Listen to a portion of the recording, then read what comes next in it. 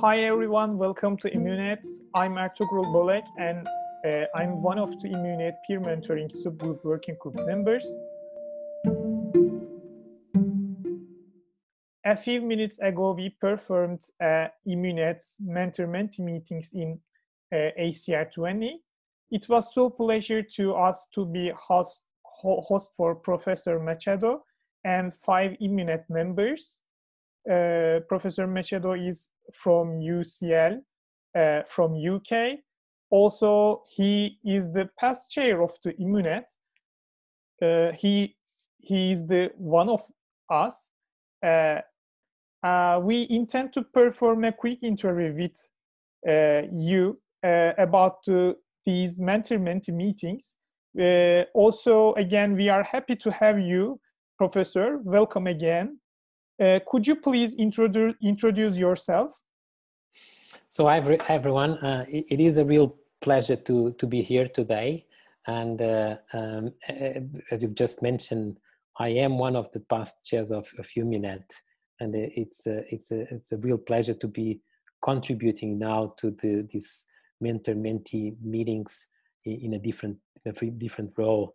I am a consultant rheumatologist, a clinician, and an associate professor at University College London. I have a research interest in 2 conditions, in fact, in spondyloarthritis and myositis, and my research activities focus on clinical trials and outcomes research, including imaging outcomes. Thank you.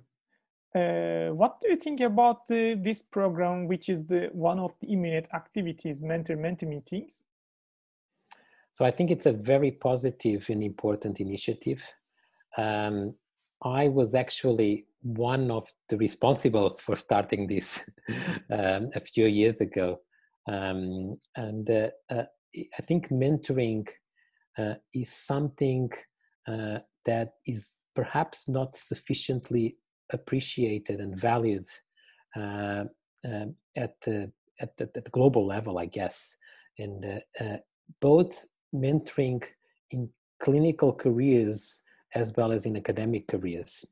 I think there's a big lack in a lot of countries, or in the majority of countries, of mentorship schemes.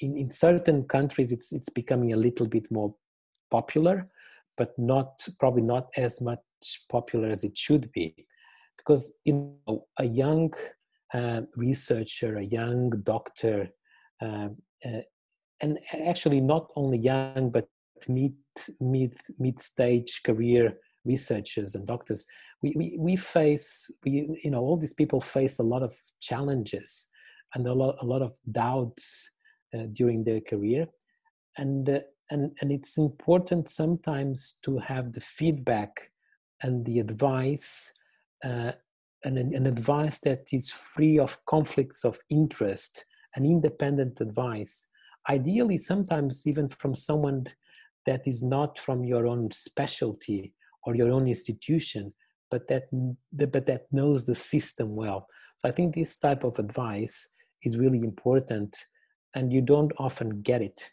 And obviously, this initiative by Immunet it's a one-off thing. It's one meeting, but even being one meeting, it could mean a lot for a person, and it could be the starting point for something else.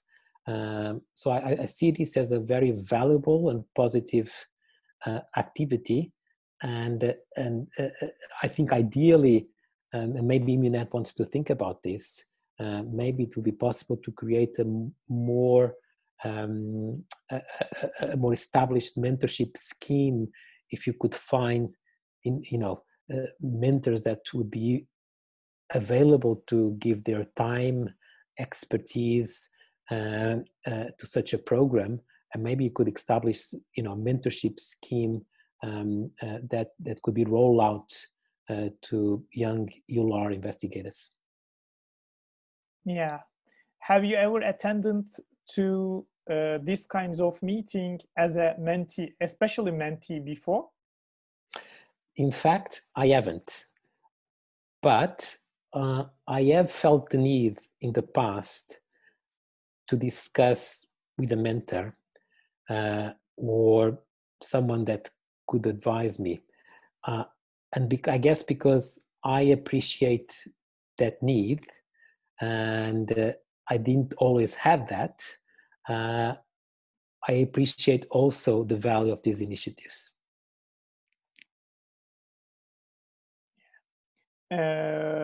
What do mentees usually expect from you as a mentor?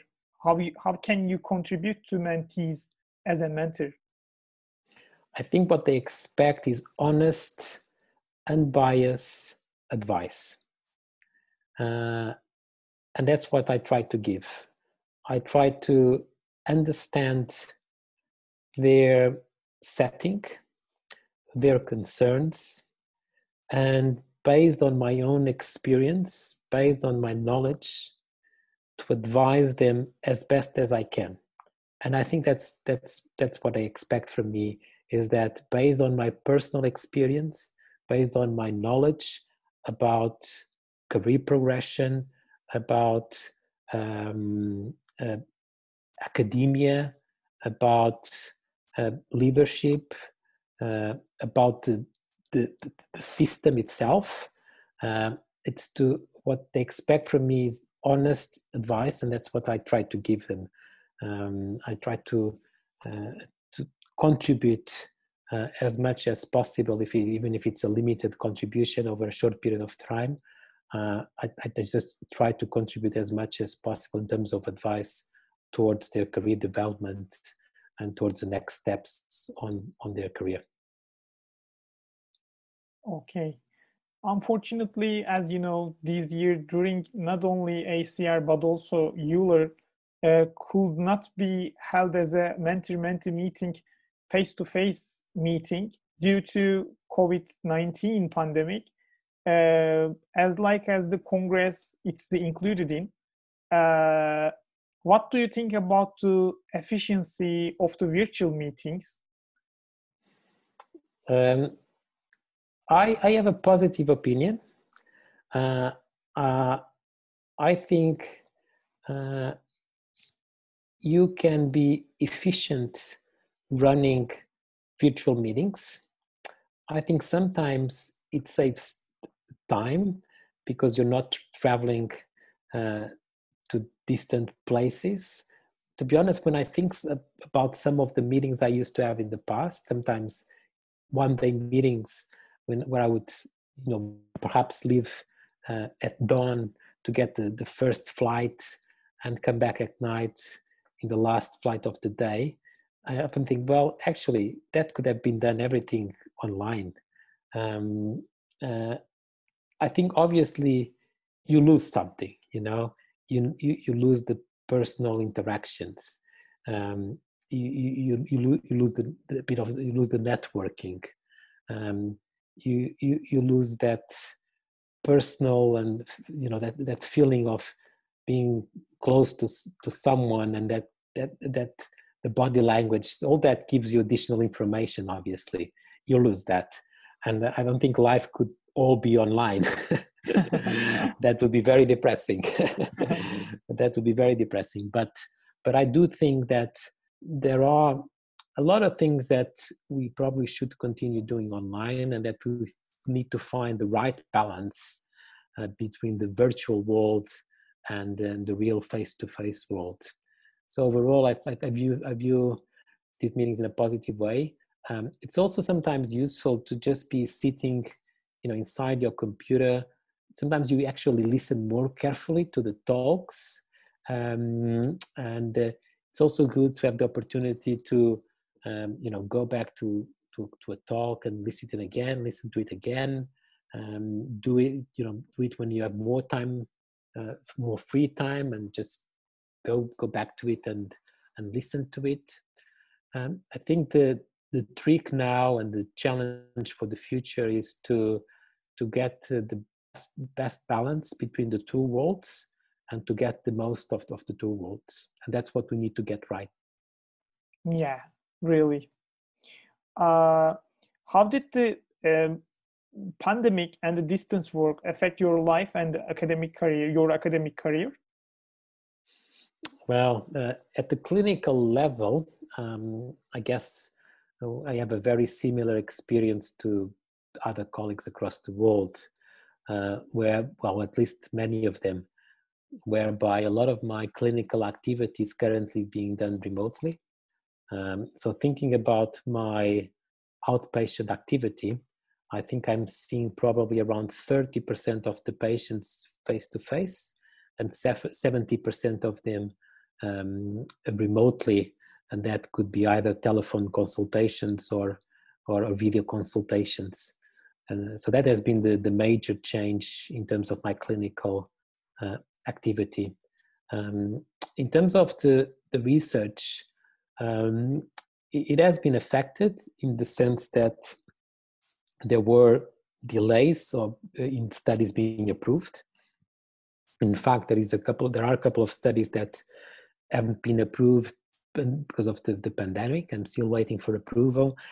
For example, in terms of the clinical trials that I'm doing, I had to find new ways I had to adapt and find new ways to be able to do them while guaranteeing the safety of the patients. So a lot of face-to-face clinical trial visits were converted to remote visits, but then we needed safety bloods. So I had to liaise with the sponsors or with the funders in order to arrange, for example, safety bloods to be made at home, at the patient's home. We had to arrange for the delivery of IMP, so investigational medicinal product, delivery by the post to the patient, and that requires a special courier, for example. And then I guess I innovated as well, because I also developed a research interest in COVID-19, in rheumatic diseases.